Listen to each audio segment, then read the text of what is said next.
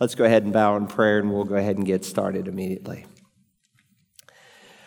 Our Father, it is going to be a glorious day when the trumpet will sound, when the voice of the archangel will be heard, and Christ Jesus, your Son, will descend from heaven and catch up first those who are in the grave, and then those of us who are alive and on the earth, and we will be with one another and be with you forever.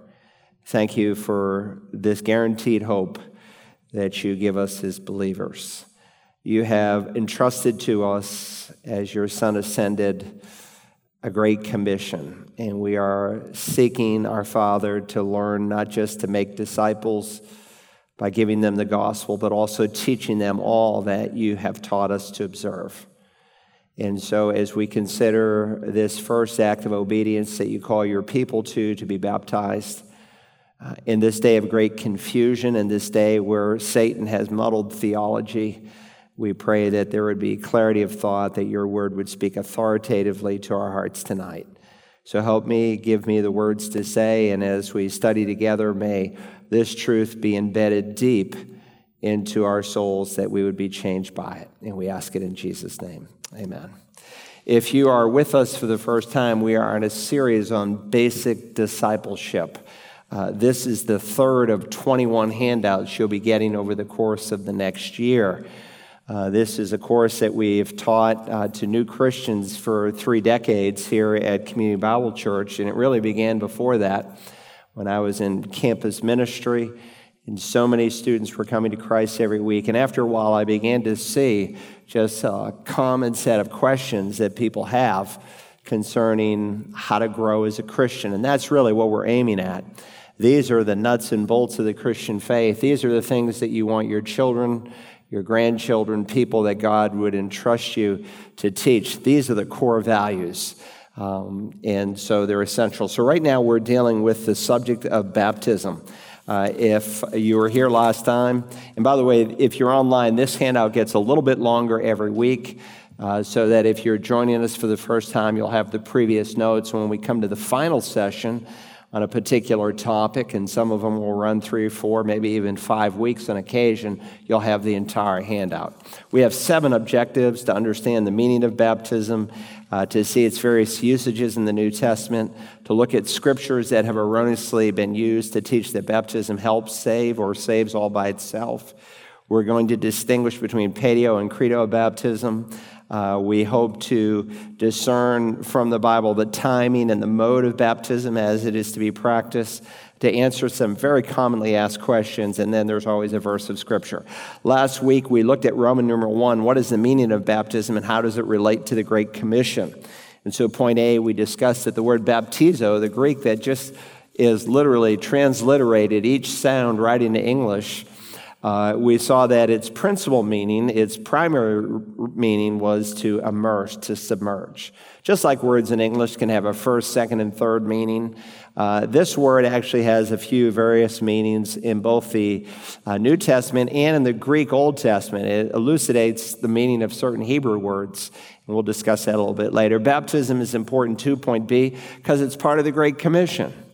So if we're not asking people after they've become a disciple to be baptized, we've cut the Great Commission short.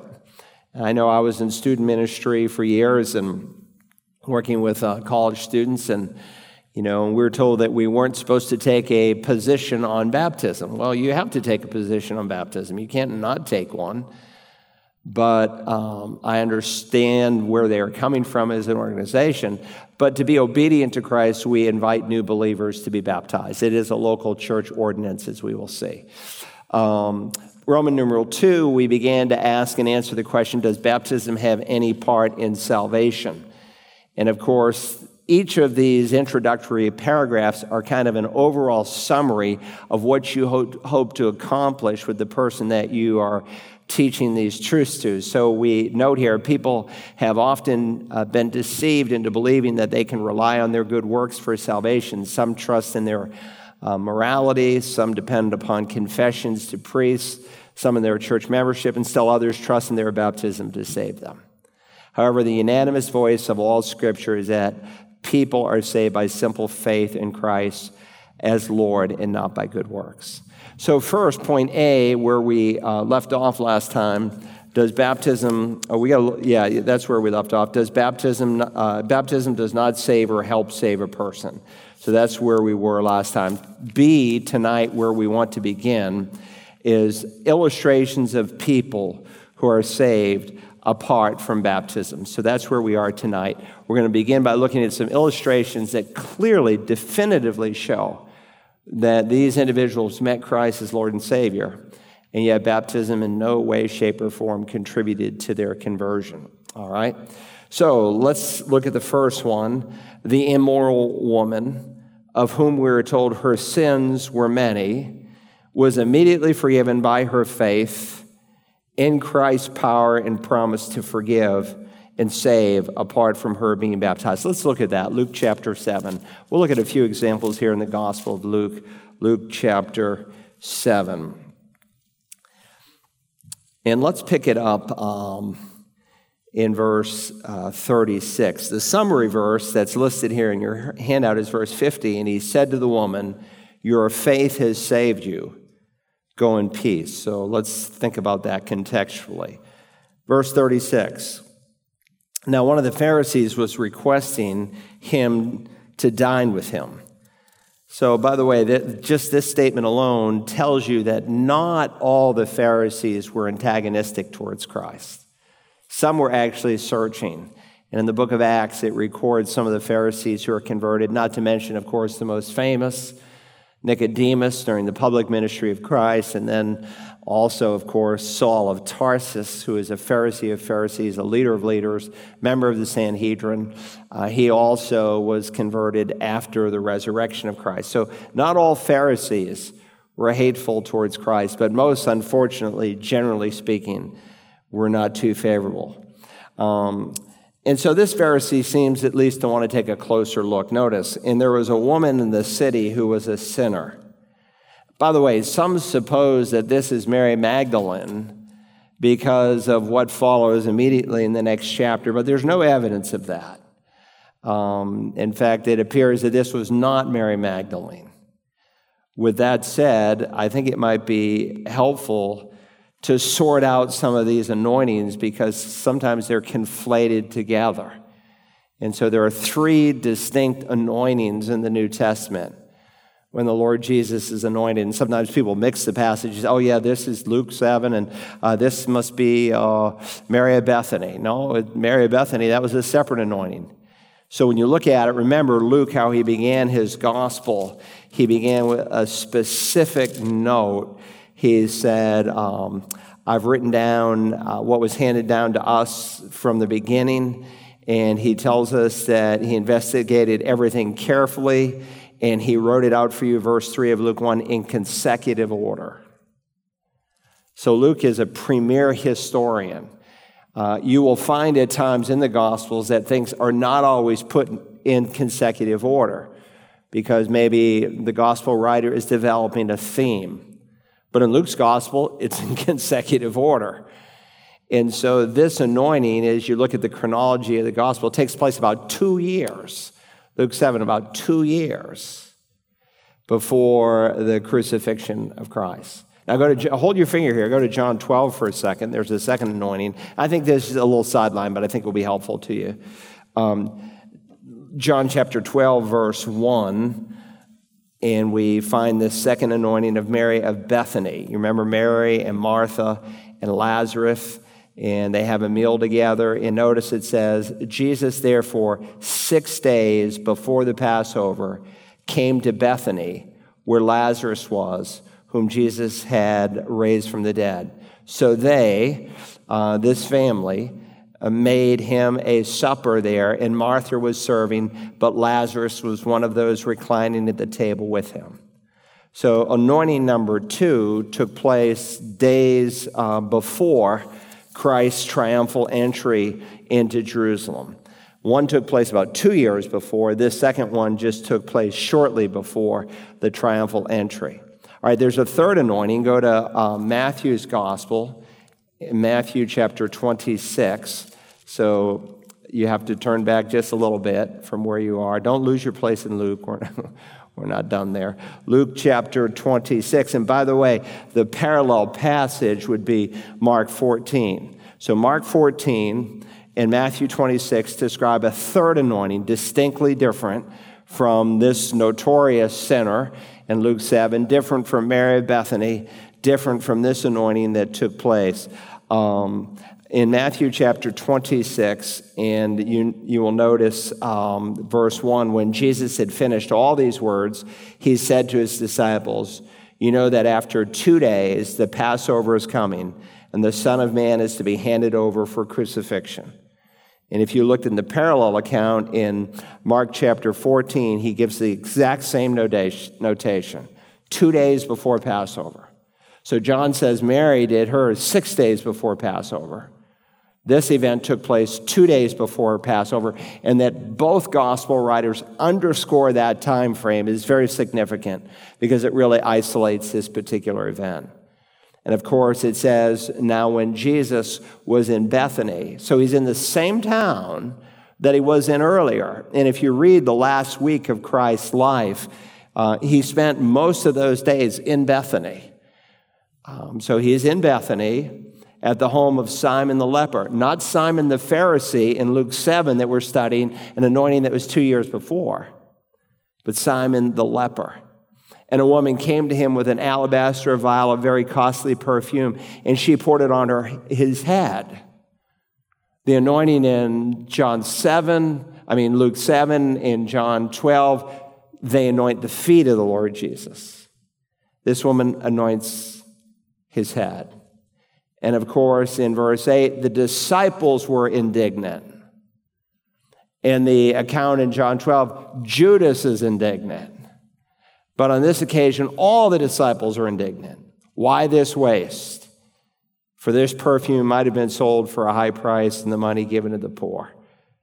But Jesus, aware of this, said to them, "Why do you bother the woman? For she has done a good deed to me. For you always have the poor with you, but you do not always have me. For when she poured this perfume on my body, she did it to prepare me for burial. Truly, I say to you, wherever this gospel is preached in the whole world, what this woman has done will also be spoken in memory of her." And we're speaking of her tonight, aren't we?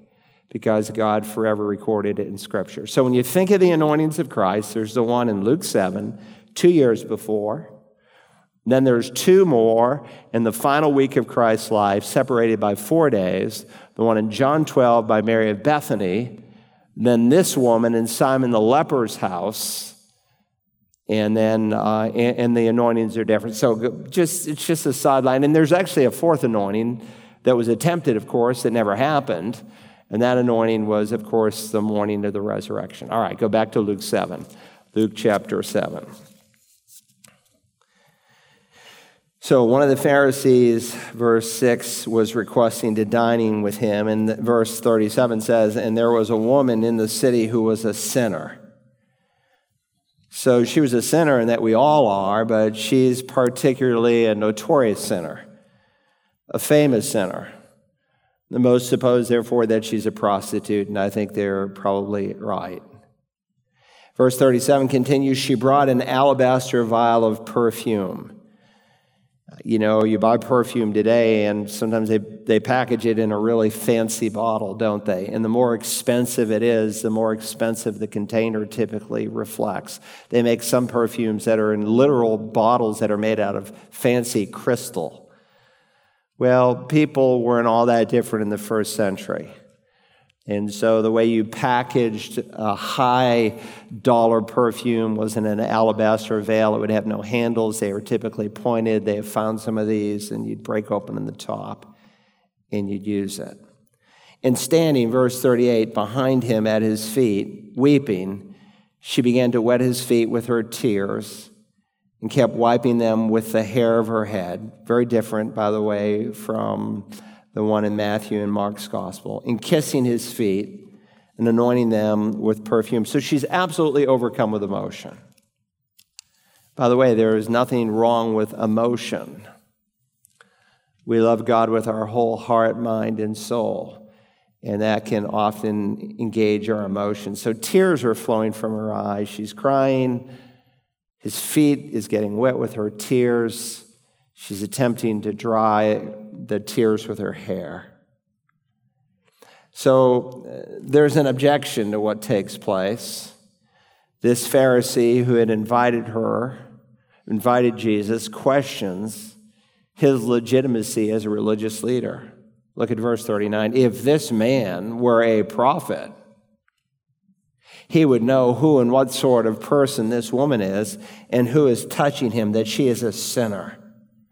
So Simon the Pharisee doubts that Jesus could really be a man of God and that he would allow this immoral woman to literally physically touch his feet.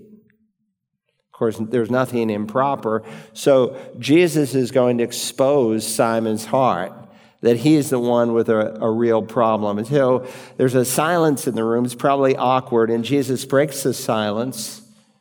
Verse 40, and Jesus answered him, Simon, I have something to say to you. And he replied, say it, teacher. So he tells him kind of a parable of sorts. A moneylender had two debtors. So he uses this parable, most of you have read it, to illustrate the degree of love as expressed by the realization of forgiveness. Now, this self-conceited Pharisee was a sinner too. We all are, and sometimes people have said to me on a few occasions over the years, I don't think I can love God the way this woman loved God because I was not saved from the same depths of sin. And that's just a gross misunderstanding of what God pictures in Scripture. Because God gives the anatomy of us all as sinners. And we have the capacity to do anything. We have the capacity to commit any kind of sin. Now, this woman played it out. And she realized how dirty and filthy that she felt. So he asked the question, which of them will love him more? And with the words, I suppose, it seems like he maybe hesitated for a second. Maybe he was aware, I think I'm getting into one of Jesus' traps here. I suppose the one whom he forgave more. And he says, you've judged correctly. And so now he applies the parable to both Simon and the sinful woman. He says in verse 44, do you see this woman? Simon, the Pharisee, thought that Jesus was the one who could not see her.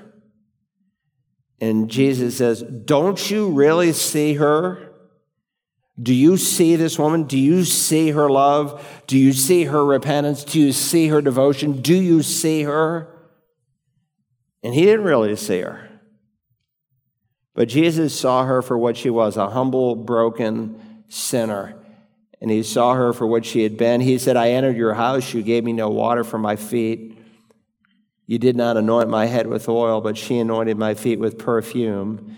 We've studied this a little bit. These were common courtesies a host would do. He'd wash the feet of the traveler or the guest coming in. You'd kiss the person, similar to a handshake in our day, and then you'd kind of bless them. I've been in different homes where they've blessed me. I went into this one home, and they pulled out a brand new set of slippers.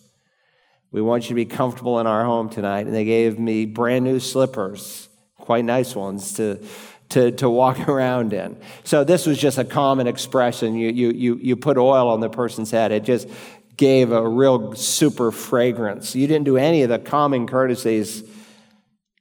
And so he says, verse 47, for this reason I say to you, her sins, which are many, have been forgiven. For she loved much. But he who is forgiven little loves little. Now, she wasn't forgiven because of her great love. Her great love was evidence that she was forgiven. Don't get them backwards. Then he said to her, your sins have been forgiven. Those who were reclining at the table with him began to say to themselves, who is this man who even forgives sins? Remember, the Pharisees on one occasion in Capernaum said, who can forgive sin but God alone? And they were right. No one can forgive sin but God alone. And so they're stepping back. Who is this man who even forgives sin? Of course, in Capernaum, Jesus said, so that you know that what I'm saying is not just a bunch of blather. This guy who is paralyzed, pick up your pallet and walk. And he said to the woman, your faith has saved you. She was forgiven not on the basis of works, because she had none. And this Pharisee, it's easy to look righteous in the presence of a woman like this, and that's why on another occasion he said it's not those who are well that need a physician, but those who are sick. She recognized she was sick and that she needed forgiveness. And even the person who hasn't soiled themselves in prostitution and all the other things that maybe sometimes, quote unquote, notorious, famous sinners are known for, that's an expression of God's grace and God's goodness too, that he would ever keep someone from those sins. And so they are not at some deficit where they cannot love Christ with the same passion. So he says, go in peace. So again, the point of it is that if baptism saves, and there are denominations that teach that salvation is impossible apart from baptism. Roman Catholics say baptism is the sacrament that washes away sin from the soul and instills salvation. Baltimore Catechism. Church of Christ, Disciples of Christ, the so-called Christian church. Again, there are churches that are called Disciples of Christ, some that are called the Church of Christ, some that are called such and such Christian church that don't teach this, all right? So be careful. But typically when you see Church of Christ, Christian church, whatever it is, Savannah Christian, which changed its name many times, and you go to their doctrinal statement, you discover that they teach baptism is necessary to save. And it's not. Look at another example. Let's fast forward to Luke chapter 18. Luke 18. Luke 18. Most of you know this situation that Jesus unfolds for us. He told this parable, verse 9, to some people who trusted in themselves that they were righteous and viewed others with contempt. Again, that tends to be what folks do, especially religious folks, is that they compare themselves to other folks, and next to them they feel great. 2 men went into the temple to pray. One a Pharisee, a separated one, which is what the word means, and the other a tax collector. I think most of you know a tax collector or a publican, depending on your rendering of the English, were rip-off artists. They stole from people. They made their living not only by collecting the required tax, but above and beyond the required tax. Yet Jesus calls a guy named Matthew in Capernaum from his tax office to follow him, because he, like the prostitute, so to speak, the notorious sinner, knew that he needed forgiveness and that he was a thief of sorts. So the Pharisee, verse 11, stood and was praying to himself. Do you know that when you pray, it's possible to pray to yourself? Sometimes you can pray to others. Sometimes I've heard a prayer and I thought, is this a prayer or is this like a sermon? Is this a prayer or is this a commercial? You can pray to others. You can pray to yourself. That's really what he's doing. His prayers never got much higher than the roof that was over his head, because he really was not approaching God the way he needed to. God, I thank you that I'm not like other people, swindlers, unjust, adulterers, or even this tax collector. So he praises himself when he compares himself to other people. Again, when you compare yourself to other people, you don't look nearly as bad. I fast twice a week, and so in the oral law that was ultimately codified, they said that pious Jews would typically fast twice a week. They would fast based on the days that Moses went up to Mount Sinai to get the law. He went up on the 5th day of the week. He came down on the 2nd day of the week, and so they fasted on those 2 typical days. And then he says, I pay tithes of all that I get. And of course, in Christ's scathing sermon to the Pharisees and scribes in Matthew 22, he reminded them that they tithed right down to the spices in their garden. Now, of course, tithing in ancient times was largely foodstuffs. It could be monetary, but it was often foodstuffs.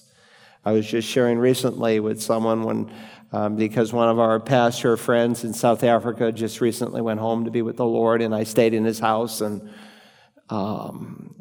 stayed on a dirt floor and a tin roof that leaked, and I got rained on in the morning, and of course there's no indoor plumbing, and his wife graciously had gone to the well and fetched water and filled up a bucket like this for me to bathe in the morning. And in that particular village, there would be this child that would come and eat the dog food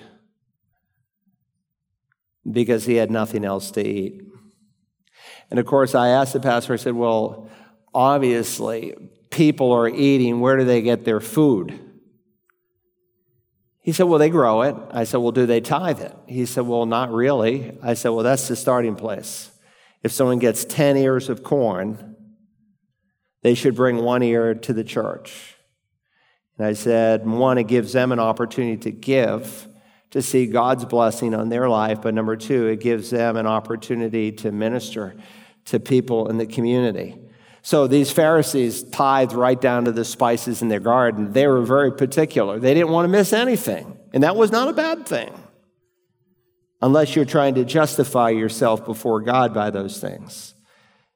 By contrast, verse 13, the tax collector standing some distance away was even unwilling to lift his eyes to heaven, but was beating his breast, saying, God, be merciful to me, the sinner. He beats his breast, and it's in a tense. It's not just one smote, so to speak. Over and over and over and over and over again, he's beating his breast. Because as Josephus indicates, along with Eusebius, that's what pious Jews did when they were acknowledging that their hearts were sinful. We often use the slogan, the heart of the problem is a problem of the human heart. And that's really what this man is confessing. And Jesus, and he says, God, be merciful. You see that word merciful? We studied in our first handout the word hilasterion. It's translated propitiate. We spoke of the doctrine of propitiation, an important doctrine that every Christian needs to know. That God's anger has been satisfied in a substitute. That he gives us of himself in Christ to save us from himself. A substitute bears the wrath of God. So God, be propitiated with me. It's the word that's used here. I tell you, Jesus said, this man went to his house justified rather than the other. For everyone who exalts himself will be humbled, but he who humbles himself will be exalted. And so, again, this is a changed man, and the purpose in looking at it is he's not baptized. Look at another one. And I'll give you the explanation that people will give to these in a moment. Go to Luke chapter 23. Luke 23. And let's look at a familiar passage. I preached on this on Easter, and as it turns out, a woman in Costa Rica was listening, and she came to Christ. And I had a Skype appointment with her and her husband last week, and they're so excited to have found Christ as their Savior. One of the criminals, verse 39, one of the criminals who were hanged there was hurling abuse at him, saying, are you not the Christ? Save yourself and us. So here's this man who, as you know from Matthew's account, it was something that both of them were doing. But they were there from the 9th hour, from 9 a.m. until 3 p.m. So they were there a total of 6 hours, and of course, one had a change of heart. And it says, verse 40, but the other answered, and rebuking him said, do you not even fear God, since you are under this same sentence of condemnation? And we indeed are suffering justly, for we are receiving what we deserve for our deeds, but this man has done nothing wrong. And he was saying, Jesus, remember me when you come into your kingdom. And he said, truly, I say to you, today you shall be with me in paradise. Today you'll be with me in paradise. Now, some of our friends in the Church of Christ would say, well, this man lived in a different dispensation. He lived on the other side of the cross. He lived at a time before Jesus died, and therefore baptism was really not in place. And that's the thrust of their argument. Now, this man obviously, whatever he did, we know some of the sins that I highlighted in the sermon from Easter, but we know that he did nothing to warrant, obviously, eternal life. He came simply in faith, recognizing that the sign above the cross, this is Jesus, the King of the Jews. He was able to put it together. Maybe he went to the temple or the local synagogue growing up and realized that the one he had heard preached about, Messiah who was coming, was actually dying next to him. The one he had cursed and blasphemed and made fun of was his Savior. And he cried out in simple faith. And of course, the fact that he lived in this dispensation is bore out by what follows. Notice verse 44. It was now about the 6th hour, and darkness fell over the whole earth until the 9th hour. So the crucifixion started at 9 a.m. At midday, it became like midnight for 3 hours long, until 3 p.m., the 9th hour. Because the sun was obscured and the veil of the temple was torn in two. And Jesus crying out with a loud voice, saying, Father, into your hands I commit my spirit. Having said this, he breathed his last. Now, when the centurion saw what had happened, he began praising God, saying, certainly this man was innocent. And all the crowds who came together for this spectacle, when they observed what had happened, began to return, beating their breasts. And all his acquaintances and the woman who accompanied him from Galilee were standing at a distance, seeing these things. So don't miss the order here. Years ago, my wife and I were newly married. We were living in an apartment complex, and in that complex was a Church of Christ pastor. And the thrust of his argument was that the thief on the cross is not a good example that evangelicals use all the time because he lived in a different dispensation. Actually, he lived in this dispensation. Why? Because who died first? Jesus. Fast forward for a second. Sooner or later, you're going to run into someone from the Church of Christ, and this will be a helpful argument to you in reference to baptism. Go to John's Gospel, next Gospel over. Go to John chapter, I think it's 19.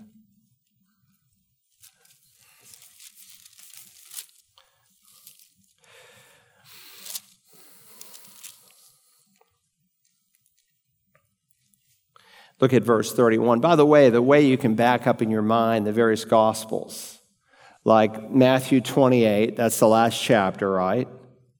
That's the resurrection chapter. Chapter before that, that's the crucifixion chapter. Chapter before that, that's the rest chapter. You go to Mark's Gospel, Mark 16, the resurrection chapter. Back up at chapter 15, crucifixion chapter. 14, the arrest chapter. Same in Luke. The only exception to that would be John, in that he has a postscript, so to speak, where they meet at that beach for a barbecue of fish and so forth. So you have that postscript. But chapter 20, the resurrection chapter. 19, the crucifixion chapter. 18, the arrest chapter, and so on. So that's just, if you're trying to think your way around the Bible and you're trying to find something that might be helpful. Look at 19 in verse 31. We're told, the Jews, therefore, because it was the day of preparation. So John underscores this is the day of preparation. That's the day before the Sabbath. Saturday is the Sabbath, right? And so this was the day of preparation. The Jews, therefore, because it was the day of preparation, so that the bodies should not remain on the cross on the Sabbath. For that Sabbath was a high day. This was not just any Sabbath. This was a high Sabbath. Why? Because Passover. And so they asked Pilate for the body. Now, why did they do this? You can go back and you can read Deuteronomy chapter 21. I have it written out here in the margin. Deuteronomy 21, 22. And there the scripture says that if someone is worthy of death and he's sentenced to hang on a tree, what we'd say hang on a cross, his corpse was not to hang all night long, but it was to be removed lest the land be defiled. And so numerous historians highlight that from the first century, that this was important to the Jews. And because the Romans, while they were in control, they neither wanted a revolt, especially during Passover, because now all of a sudden you have not, 100,000 people in Jerusalem, but you have somewhere between 1 and 2 million people, depending on the year. So they want to maintain peace. So they asked Pilate, verse 31, for the body. And so, again, the Jews, therefore, because it was the day of preparation, so that the bodies should not remain on the cross on the Sabbath, for that Sabbath was a high day, asked Pilate that their legs might be broken and that they might be taken away. So I think most of you understand something about crucifixion. I've preached on it on one time or another. But when you break the legs of a crucified victim, they had no ability to hold themselves up to be able to get air as they hung in that V position. And it basically brought about suffocation very quickly. And so the soldiers, verse 32, therefore came and broke the legs of the first man and the other man who was crucified. So Jesus is on the middle cross, so they start on the outside, one on the left, one on the right. But coming to Jesus, when they saw that he was already dead, they did not break his legs. They didn't break his legs. Why? There was no need to. He was already dead. Of course, John is going to underscore in verse 24 that one of the soldiers, just to be absolutely sure, you heard about the woman just this past week that declared dead, and she was in the funeral home. This you can read online. Just happened a couple days ago when she woke up in the funeral. She started breathing in the funeral home, and while they had her on the table, and they rushed her to the hospital. I don't know how she's doing, but so they wanted to make sure, is he really, really dead? So they took the spear and thrust it in his side, and blood and water, a sure sign of death, came out. Of course, Mark tells us Pilate was kind of surprised that he was already dead. And he questioned the centurion in reference to that. But there was no need to break the legs. Why? Because he was already dead. Now remember, if they had broken the legs of Christ, you could take your Bible and you could throw it away and say it's not true, that Jesus cannot be the Messiah. Remember, there are two kinds of prophecy in the Scripture. There's what we call verbal predictive prophecy, like Messiah will be born in Bethlehem of Judea. That's a specific prophecy. And then there's what we call typical predictive prophecy, where by picture, by illustration, by type, you have a picture of what the Messiah is going to do and how he's going to do it. So it's not by accident that there's one ark, that there's 3 floors, symbolizing the triunity of God, one door of entrance, because there's one way of salvation, and the ark, because Peter tells us it's a type of Christ.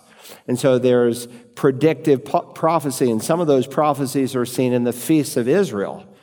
There are 7 feasts. There are 4 in the spring, and there are 3 in the fall. The 4 in the spring have already been fulfilled in the first coming of the Messiah. The 3 that will happen yet in the fall will all happen and be fulfilled around the events of the second coming of Christ. And I think most of you know something about Passover.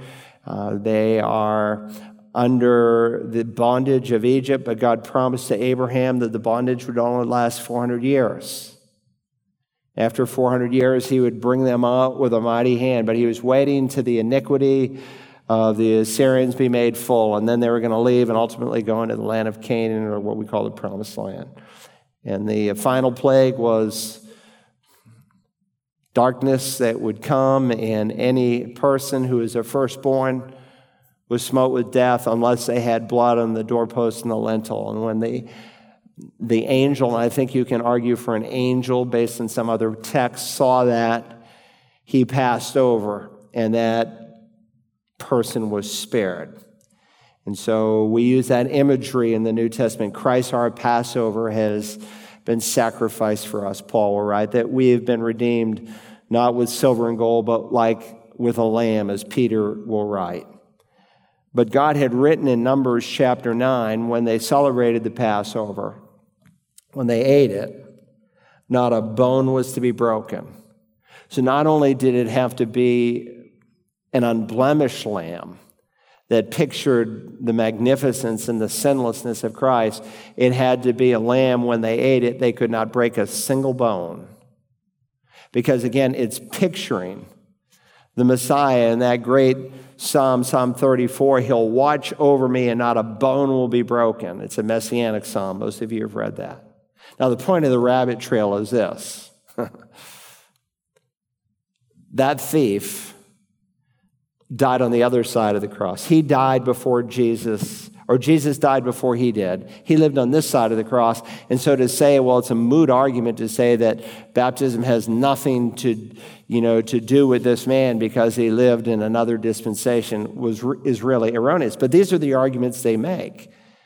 And if you're dealing with someone who are in these denominations, you say, well, they're good people, Church of Christ, Disciples of Christ, Christian Church denomination, they're good people.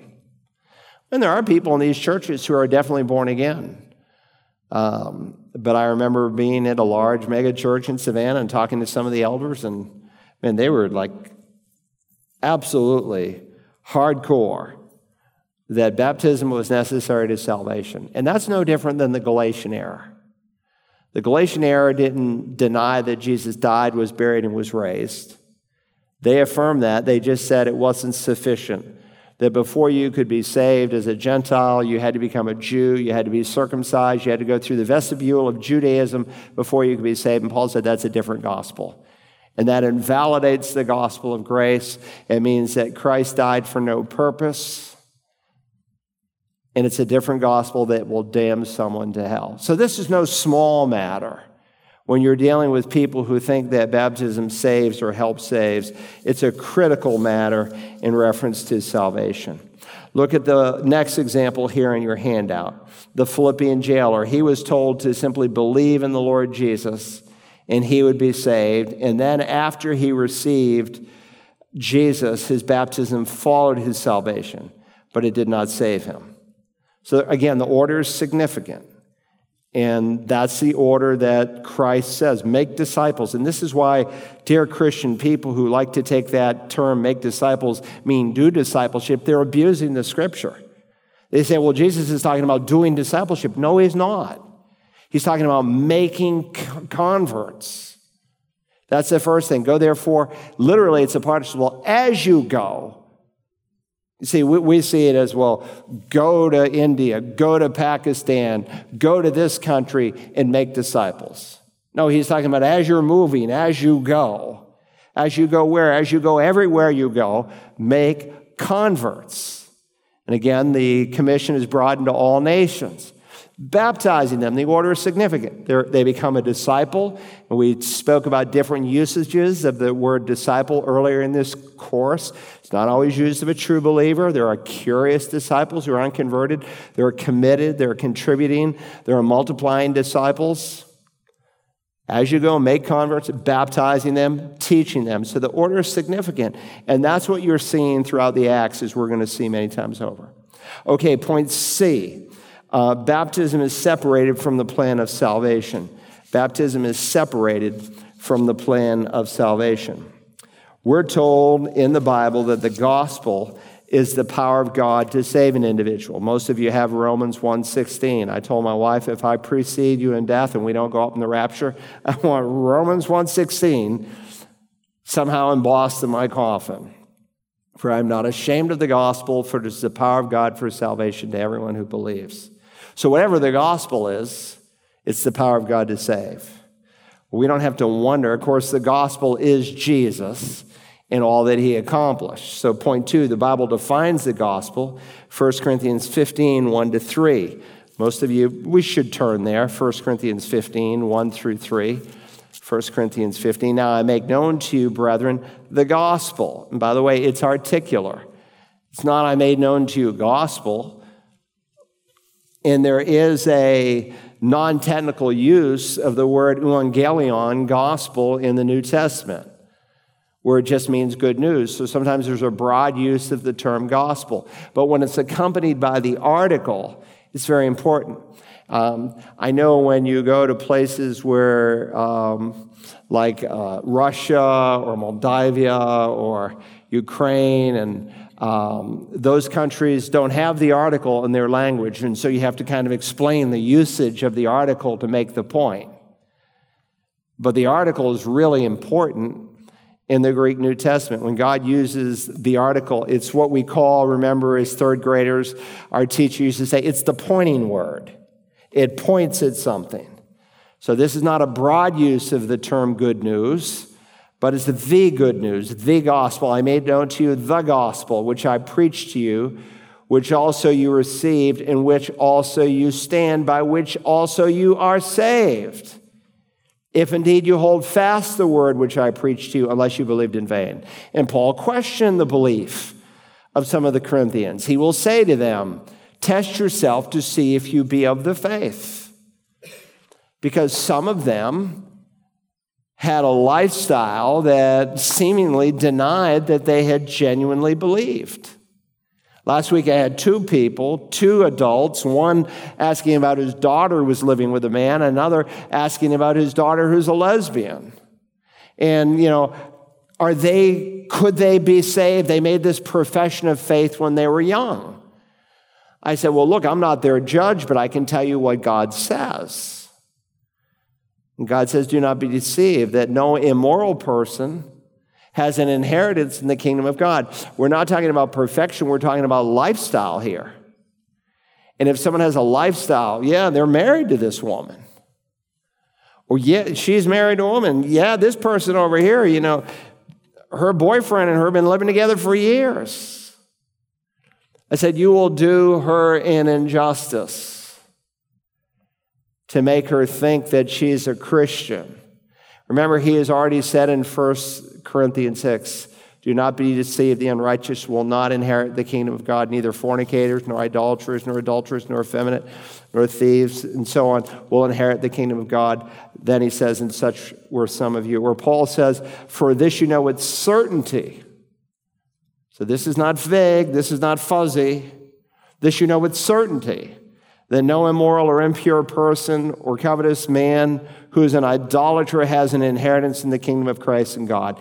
God likens some of these sins to idolatry. And that's what people do. They worship sex. And these college campuses are coming unglued across America because all these kids are driven by sexual. We're going to have our parties. We're not going to have our mask on because we want it off so we can seduce one another. And they live for sex, illicit sex. No immoral or impure person has an inheritance. Let no one deceive you with empty words. For because of these things, what things?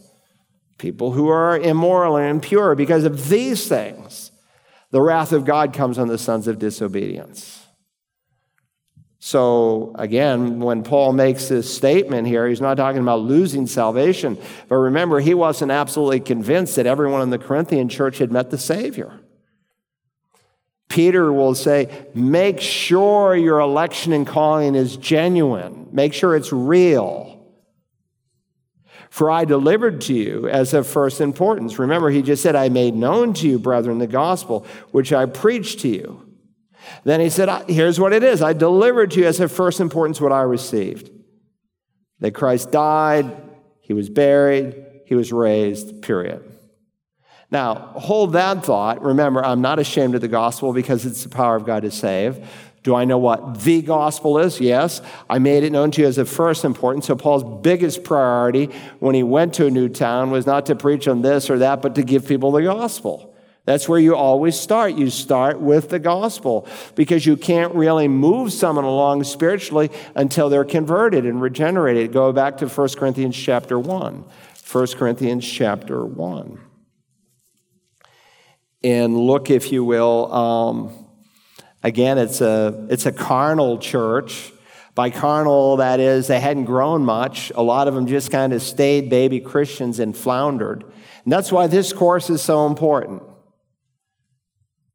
Now, if someone chooses to flounder, well, maybe they're not saved, or maybe their heart has been captured by anything. But if someone comes to this church, they don't have an excuse to flounder. Because every week when someone meets the Savior, we invite them the next Sunday to come to the discovery class. Obviously, we don't have it right now, so we're doing it on Wednesday nights. But one aspect of carnality was they had these factions within the fellowship. For I am informed, verse 11, concerning you, my brethren, by Chloe's people, they're good people, that there are quarrels among you. Now, I mean this, that each one of you is saying, I'm of Paul. I like Paul, man. He was a Pharisee. He's my man. I'm of Apollos. Apollos was an incredible preacher. Like, man, that guy could, quote unquote, preach. Paul, they said, he was unimpressive to listen to. Others said, I'm of Cephas. Man, I hang with one of the originals. Peter's my man.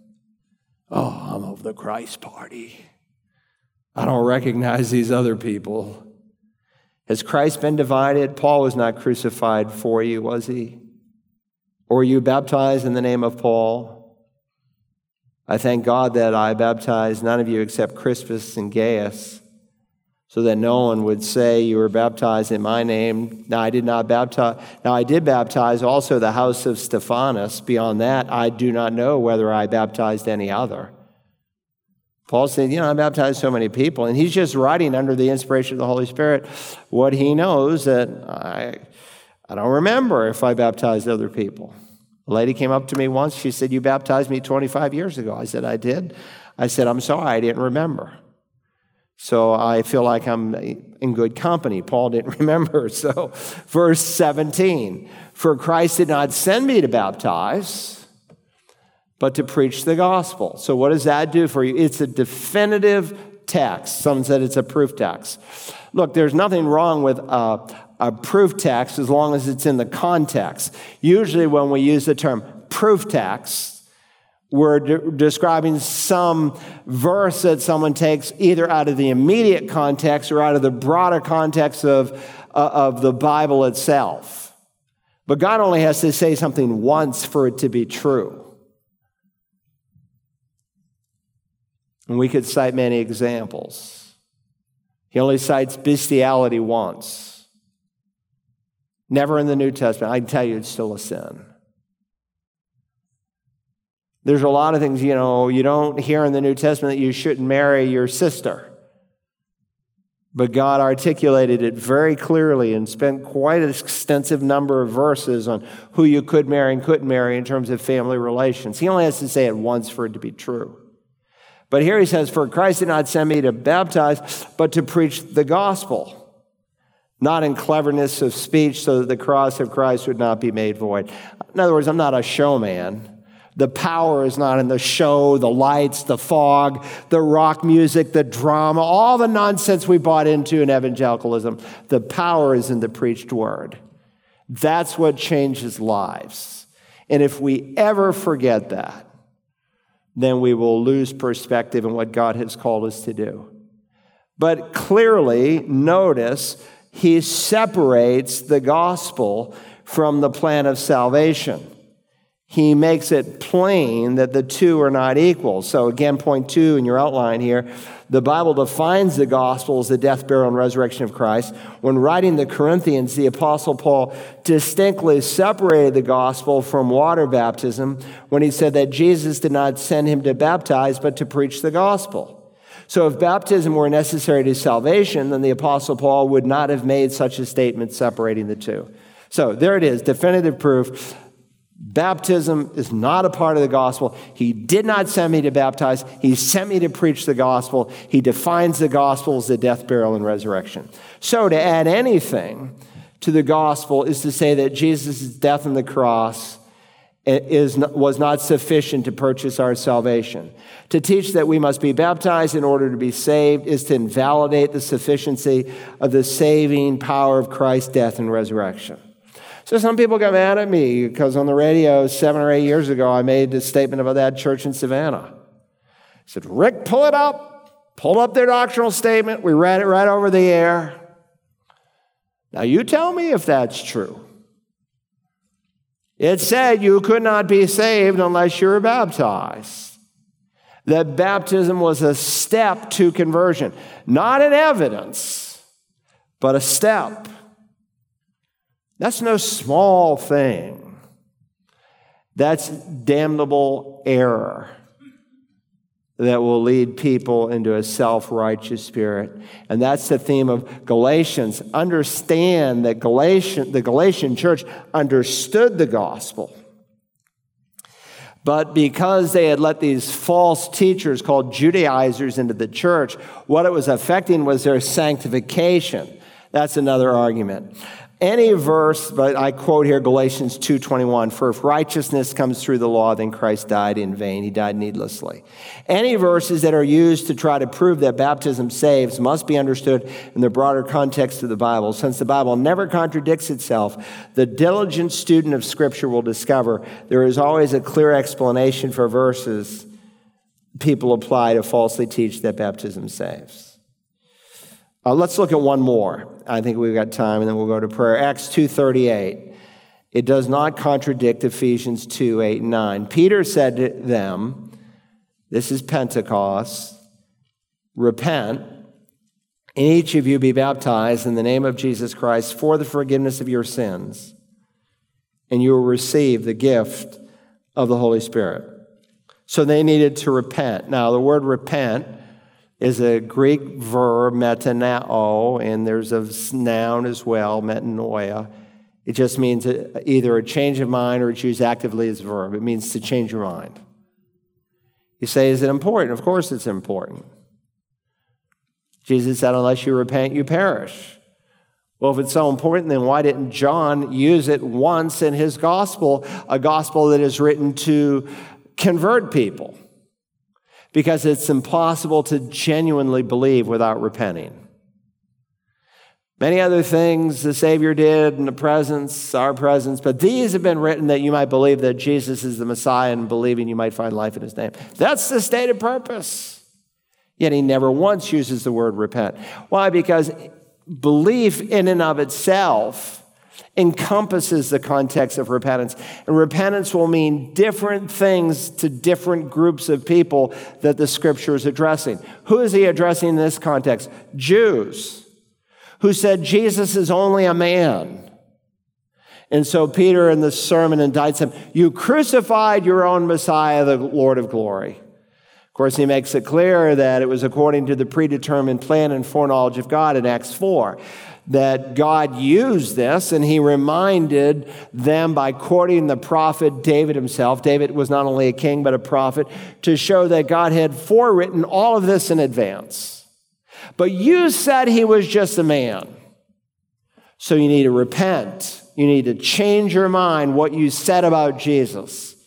That he's not just a man, he is the God-man, he is the Messiah.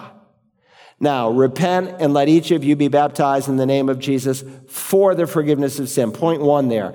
The term for the forgiveness of sins sometimes has been used erroneously to justify water baptism as a means to salvation. So when you go on a church website and you want to see, do they teach baptism saves? Typically, one of their headquarter verses is Acts 2:38, John 3:3, Romans 6, where they misapply the Scripture. But this is one of their major verses. However, when one uses the word for in this passage, much like it is used every day in conversational English, we can easily understand and apply what Peter meant. For instance, when we say a man is arrested for stealing, or that we are grateful for a favor, or someone is blamed for carelessness or commended for bravery, how are we using the word for in English? Certainly, we do not mean one is commended in order to be brave, but rather one is commended because he is brave. So even in English, it can carry that connotation. Even so, the word for does not mean in order to secure the forgiveness of sins, and it is not rendered that way in any translation of the Bible. By the way, I should say parenthetically, this is only an issue in the English text. In all the other languages of the world, I don't know another language that I've encountered, whether preaching in China or India or Russian or Ukrainian or French and German, and other places I've preached where it's even an issue. It's not an issue. It's only an issue in English. But let's deal with it because English is like the international language. The Greek word eis, E-I-S, as it's transliterated, here translated for, is sometimes translated in the Bible against, among, at, upon, onto. For instance, in Luke 11:32, we are told that the people of Nineveh repented at or because of the preaching of Jonah. Same little particle, eis. The men of Nineveh, Jesus said, will stand up with this generation at the judgment and condemn it. Why? Because they repented at the preaching of Jonah. Same word translated for there, at here. Likewise, we are to be baptized for the forgiveness of sins, meaning not in order to be forgiven, but because we are forgiven.